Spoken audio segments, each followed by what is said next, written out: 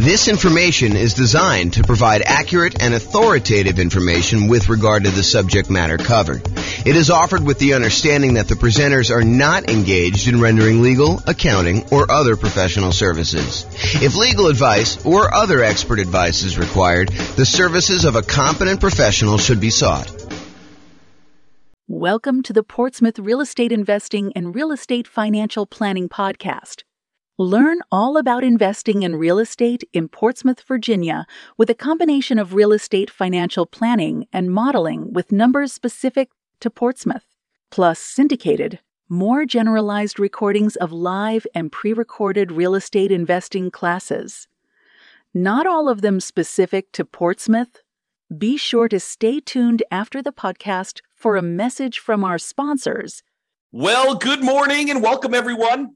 I am your host, James Orr, and we have a really interesting, very cool class today. The class is about accessing equity in properties. And one might think, just hearing the title, that it's about like, how do you pull equity out of properties? And yeah, we'll cover that, but that's really not that much to go over.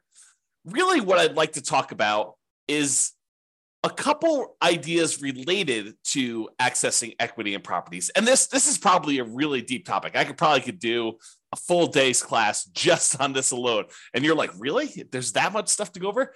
And the answer is, yeah, there probably is a full day's content to kind of go over this. But I will cover kind of like an intro to accessing equity in properties today. And one of the things I wanted to focus in on is this idea on why you might want to pull equity out of properties to begin with. And so when you think about accessing equity in properties, the first glance is your kind of first reaction is, yeah, I have all this money tied up in properties because I bought a property and I'm paying down on the loan and the loan balance is going down and the property value since I bought it has gone up a lot. And so now I've got this massive amount of equity in properties and I want to be able to get at that equity in order to spend it to do something else. And I'm here to tell you, yes, you definitely can do that and take the money and re-leverage up and buy something else. You should probably think about, how that actually changes the different returns you're getting, because the returns on your equity, as you'll see here in a moment, actually change over time. And then when you take that equity out, you pay any costs associated with accessing that equity, and then you move on and invest that into other investments, usually by leveraging up, buying another property and putting only 20% down or 25% down on the next property when you had 30, 40, 50, 60, 70% equity before. Now it changes the characteristics of your returns. Maybe you don't have quite as much cash flow anymore because you've re-leveraged up, but maybe your overall return has significantly increased, which is what we'll talk about first. Okay, so let's go over this. So what I'd like to introduce you to is this concept of the return you're earning on your equity. When we talk about the returns you're earning on investment property, for example, you might think to yourself, okay, so I've got this return from the property value going up, the return from appreciation. And let's say, it's a $500,000 property as an example, and it's got up 3% in a year. So really you've earned $15,000 on that investment. And when you first buy the investment, a lot of times we look at that number and we say, okay, we've earned $15,000. How much did we need to invest in that property in order to acquire it, in order to earn that $15,000? And so you look at your return, the $15,000 you earned from appreciation, and you divide it through by your total cost to close and technically probably your reserves as well. So you're looking at the return you earned on the amount you had to invest in the deal, or what we would also refer to as your return on investment. Return on investment. Now, once you've gotten past that first acquisition period, the first year or so that you bought a property, then the amount you put into the deal originally matters much less. In fact, at that point, what you're really concerned with is how much money am I earning on the equity that I have in my property? Because at this point, you're like, look, what's my alternative? I could take this equity I have in this deal and I could pull it out and I could go buy something else. So really what I want to know is, how productive is the equity that I have in the property that I could go and then take and do something else with? I could go take that equity and I could go invest it in another rental property that might get a higher return, or I could go invest in stocks or bonds or annuities or whatever else I want to buy in order to take that and get a return on it. So what I really want to know after I've owned the property for any period of time, really, beyond a year. The first year, I think a lot of times we look at return on investment. But as soon as we get beyond that kind of like first year period, a lot of times what we want to look at is return on the equity we have in the property before we go and consider taking that out and looking at other properties. So what I'd like to show you is how this return on equity changes for the various different returns we have on an investment property. So for example, even though the amount you're earning from appreciation, the amount that the property is going up in value, is increasing the longer we own it. In that first year, maybe we earned $15,000 in appreciation, but fast forward a couple of years later, now the property's worth $600,000. And even though it went up still that same 3%, now it's not $15,000 in that year, it's now $18,000. So even though the amount of money, the dollar amounts that we're earning from appreciation is actually increasing. It's going up each year that we own that property, besides years that it goes down. But if we have the same appreciation rate, the amount you're earning on equity is going up over time, even though that number is increasing, the numerator in the equation that we're talking about, the amount of equity you have in your property is also going up. And it's probably going up faster than the amount of appreciation you're going up, which that means is the amount of return you're earning from appreciation on the equity in your property starts off usually the highest when you first buy the property. And in this case, we're showing it's about 18%. You'll have to do your own deal analysis. And this shows up on the World's Greatest Real Estate Deal Analysis spreadsheet for you to go and look at and see for yourself. But it usually appears as the highest when you first buy a property, your return on equity from appreciation, and then it decreases. It goes down over time until eventually it becomes what your raw unleveraged appreciation rate is, which in this case, I've been using as an example, 3% per year. So if your property value is going up 3% per year or 4% per year, or 5% per year, that is your unleveraged appreciation rate. And eventually, once you pay off the property and you no longer have debt pay down on the loan, the appreciation rate is actually your return on equity from appreciation. Okay. So it starts off really high and it gets lower and lower and lower over time. That's what the curve looks like for return on equity from appreciation. Now, let's look at how that changes with cash flow. When you first buy a property and you put a small amount down, 5%, 15%, 20%, 25%, 30%, whatever it is that you put down really small on that property, your cash flow is usually the lowest because over time, the rents on your properties tend to creep up, but the expenses on your property tend to creep up, but not quite as much with all of them except for your mortgage payment, which is usually fixed. Okay. So what tends to happen is your cash flow tends to improve over time. Now, what's going on here when these little kind of like lines that get all jagged and stuff like that, that's the fact that your rent is not going up every month, that we have 12-month leases and then the rents go up and they kind of increase your cash flow. So the reason why there's jagged edges here is because we've got a fixed rent for the lease and then it kind of catches up here. So you can see the curve though, and your cash flow kind of improves until you get to the point here where you pay off your mortgage and then cash flow really increases and it approaches what basically is cap rate at that point. The cash on cash return on a full paid off property is going to be cap rate. So this is showing you your return on equity. Even though your equity is increasing, cash flow is increasing a little bit more until it finally sort of levels out and then eventually pay off the mortgage and you get to this point. Okay, so that's what return on equity from cash flow looks like. Now, let's look at it from debt pay down. You pay down a little bit of your loan with each monthly payment that you make. And so the amount you pay off starts off relatively small, but that increases over time. The amount of principal you're paying with each payment actually goes up with each payment that you make. And so the final payment you make, payment number 359 or 360, depending on how you're thinking about it, that payment has more principal part of it than it does interest. In the early part of it, your principal, the amount you're paying on principal is really small, but it increases over time. However, your equity is also increasing. So just like the appreciation return, now the return on equity from debt pay down is also going down. So it starts off a little bit above 10% and it kind of decreases until finally you pay off the loan and you no longer get any return from debt pay down because your loan is completely paid off. Okay. So the return decreases over time. What are you noticing about this so far, right? Like the appreciation return is decreasing. Your cash flow one's increasing and it kind of bumps up when you pay it off. And your return on equity from debt pay down is also decreasing. You can see that what's probably likely to happen is the returns we're getting, the longer we own our property, the return on equity we're getting is tending to go down.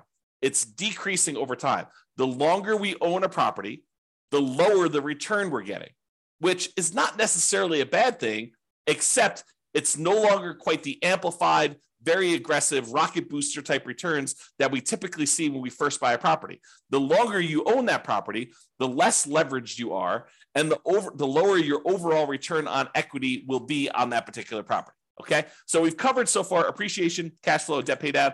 The last one is the return you're earning from cash flow from depreciation, the tax benefits you get by owning this rental property. And those, just like the other appreciation and the debt pay down one, starts off high in the beginning, and eventually it goes down, because the amount of cash flow from depreciation is fixed.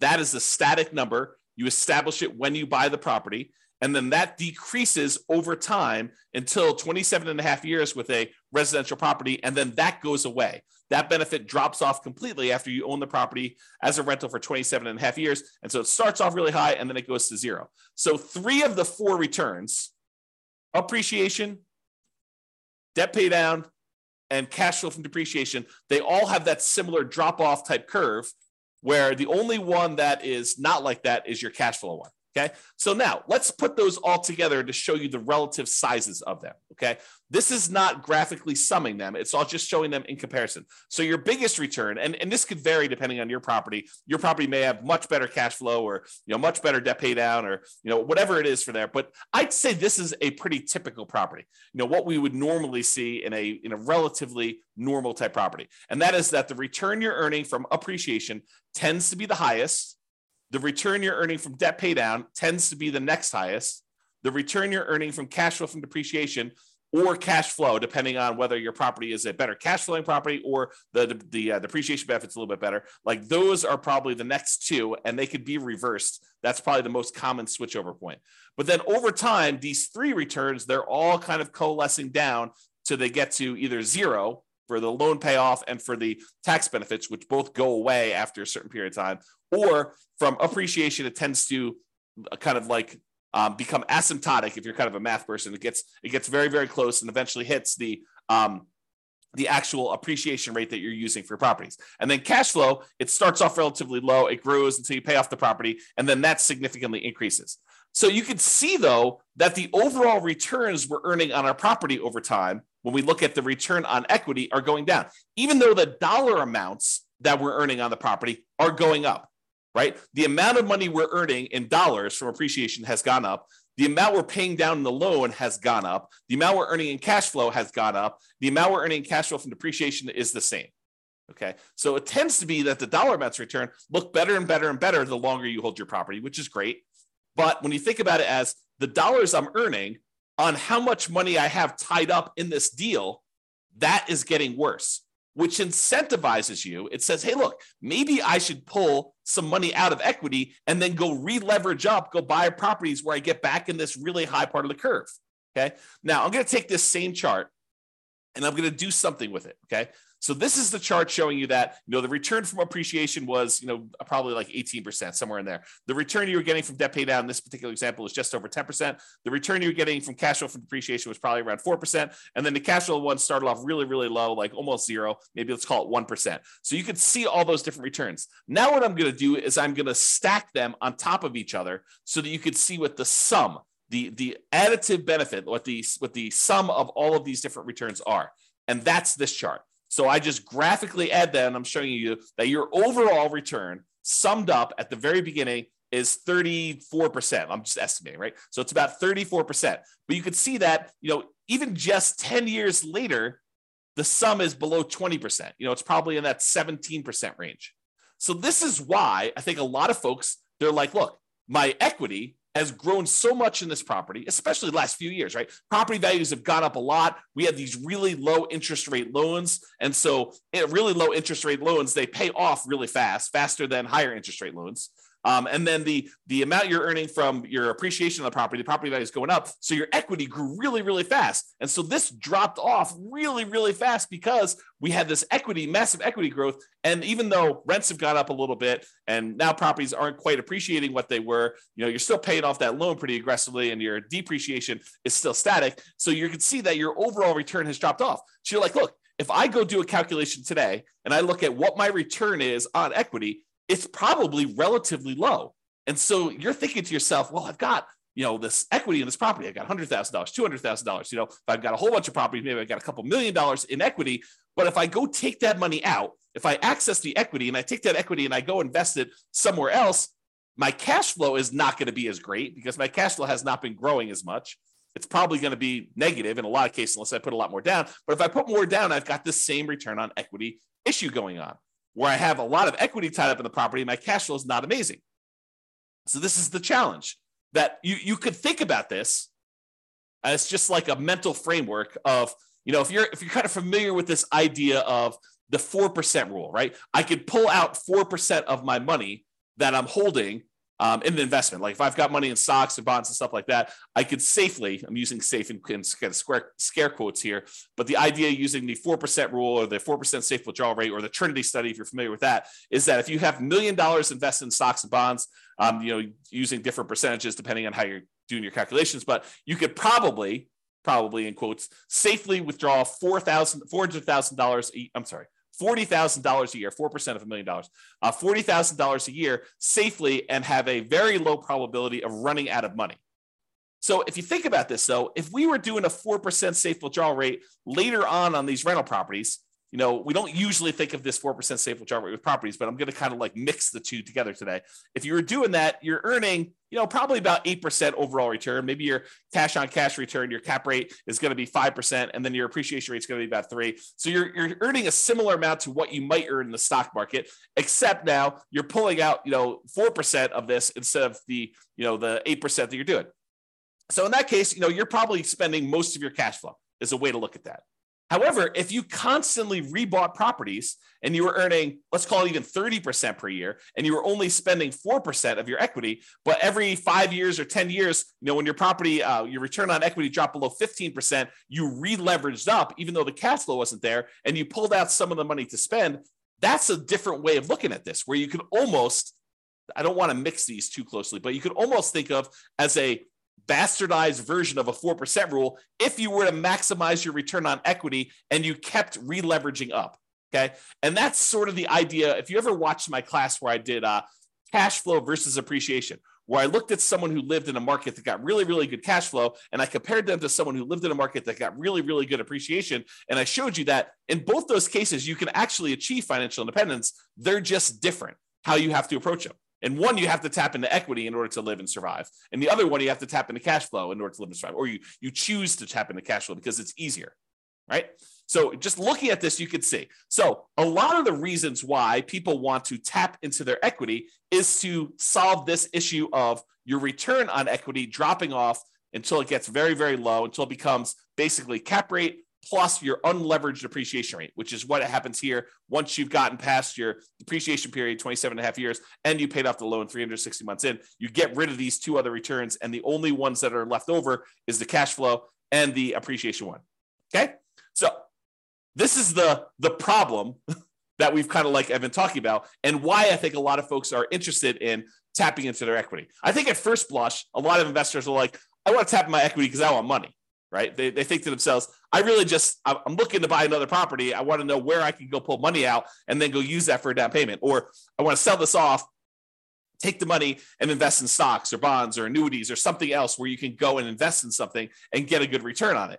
And they may or may not be thinking about this concept of return on equity. But if they pause for a moment and they looked at it, they would say, I think one of the reasons why I want to go and pull this money out and do this is because the returns I'm earning, even though their dollar amounts are higher, the return on equity has actually declined. It has dropped off because of this phenomenon where as your equity goes, the returns you're earning on that equity are actually lower. All right. So we talked about this. Many real estate investors may want to maximize their return on equity to keep their returns high. And really, what we want to do is maximize the returns on what we call true net equity. Because so far to this point, I've just been talking about equity as the difference between the price of the property and what you owe. And that's not exactly true.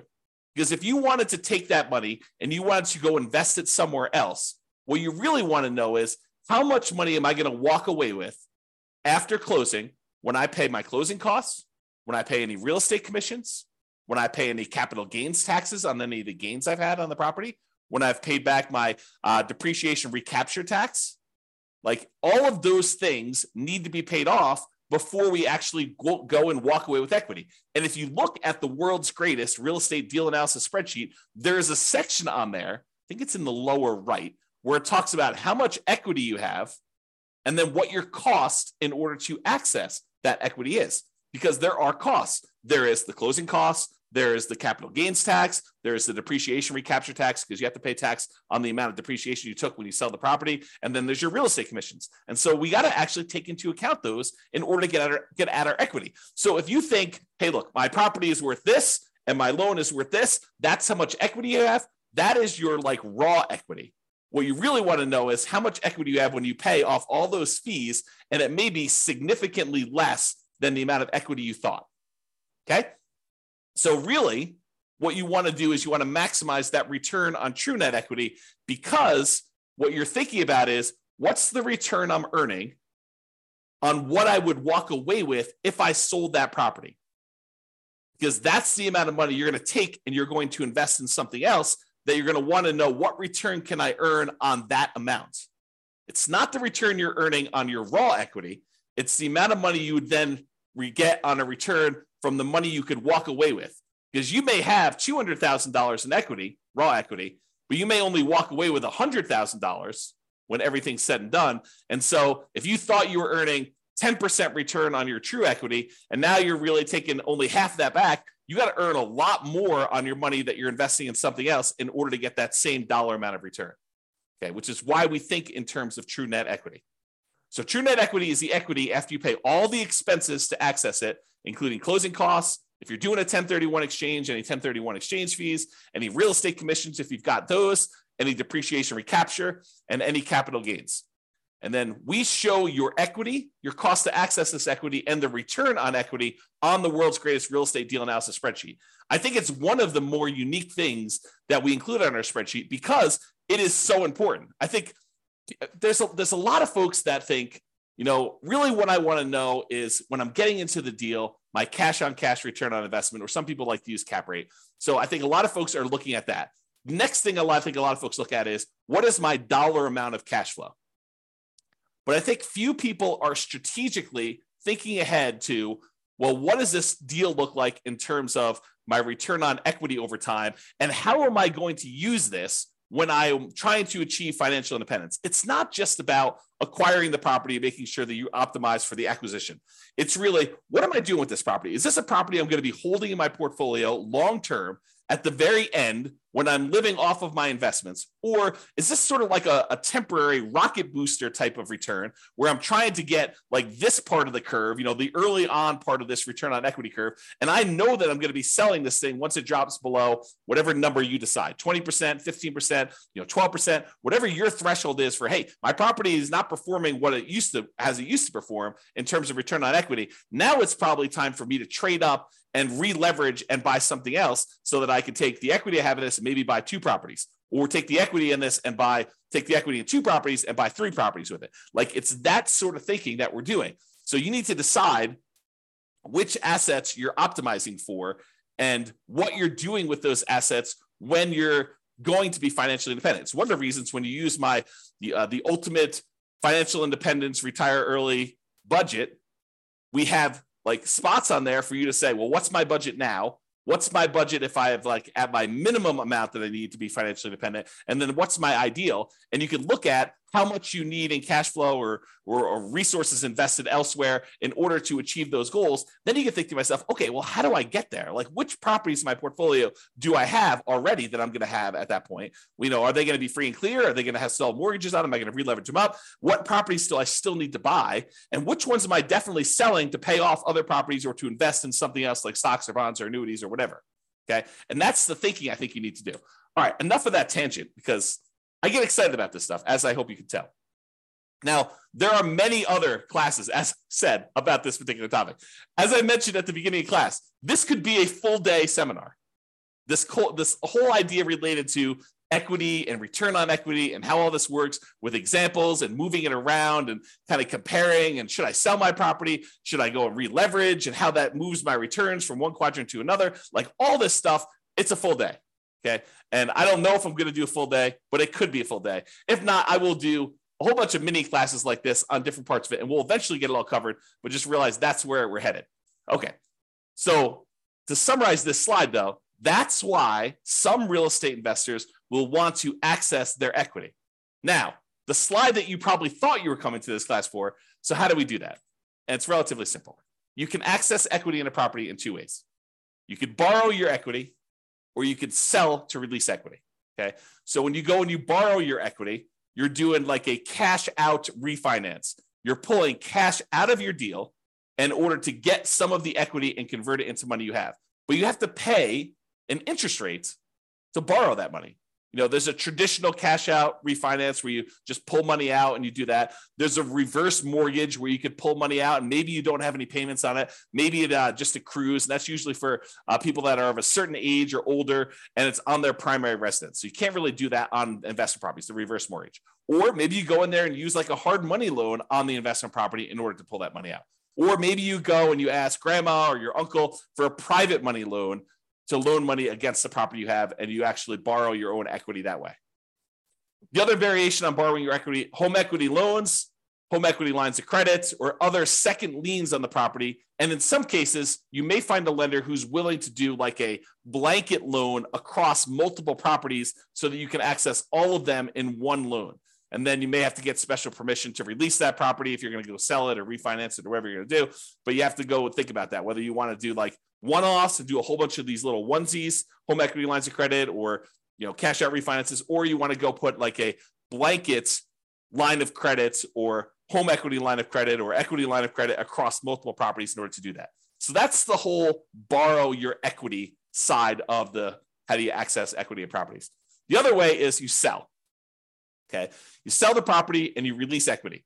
You can sell the entire property outright, pay whatever cost you have, any capital gains, any depreciation, recapture taxes, or do a 1031 exchange and not be able to actually take your equity and spend it the way you want unless you're willing to pay, some portion of that, or take that money and then reinvest in another property is what 1031 exchange is. We'll probably have to do a whole class on that. We've got a whole class on it, but I'll probably do another updated one on that. But the idea is you sell your property and then you get access to that. Or one that I don't think a lot of folks think of is you could have a partner come in, invest in your deal or your entire business if you wanted to do it that way. But let's just do a single deal to give you the same idea.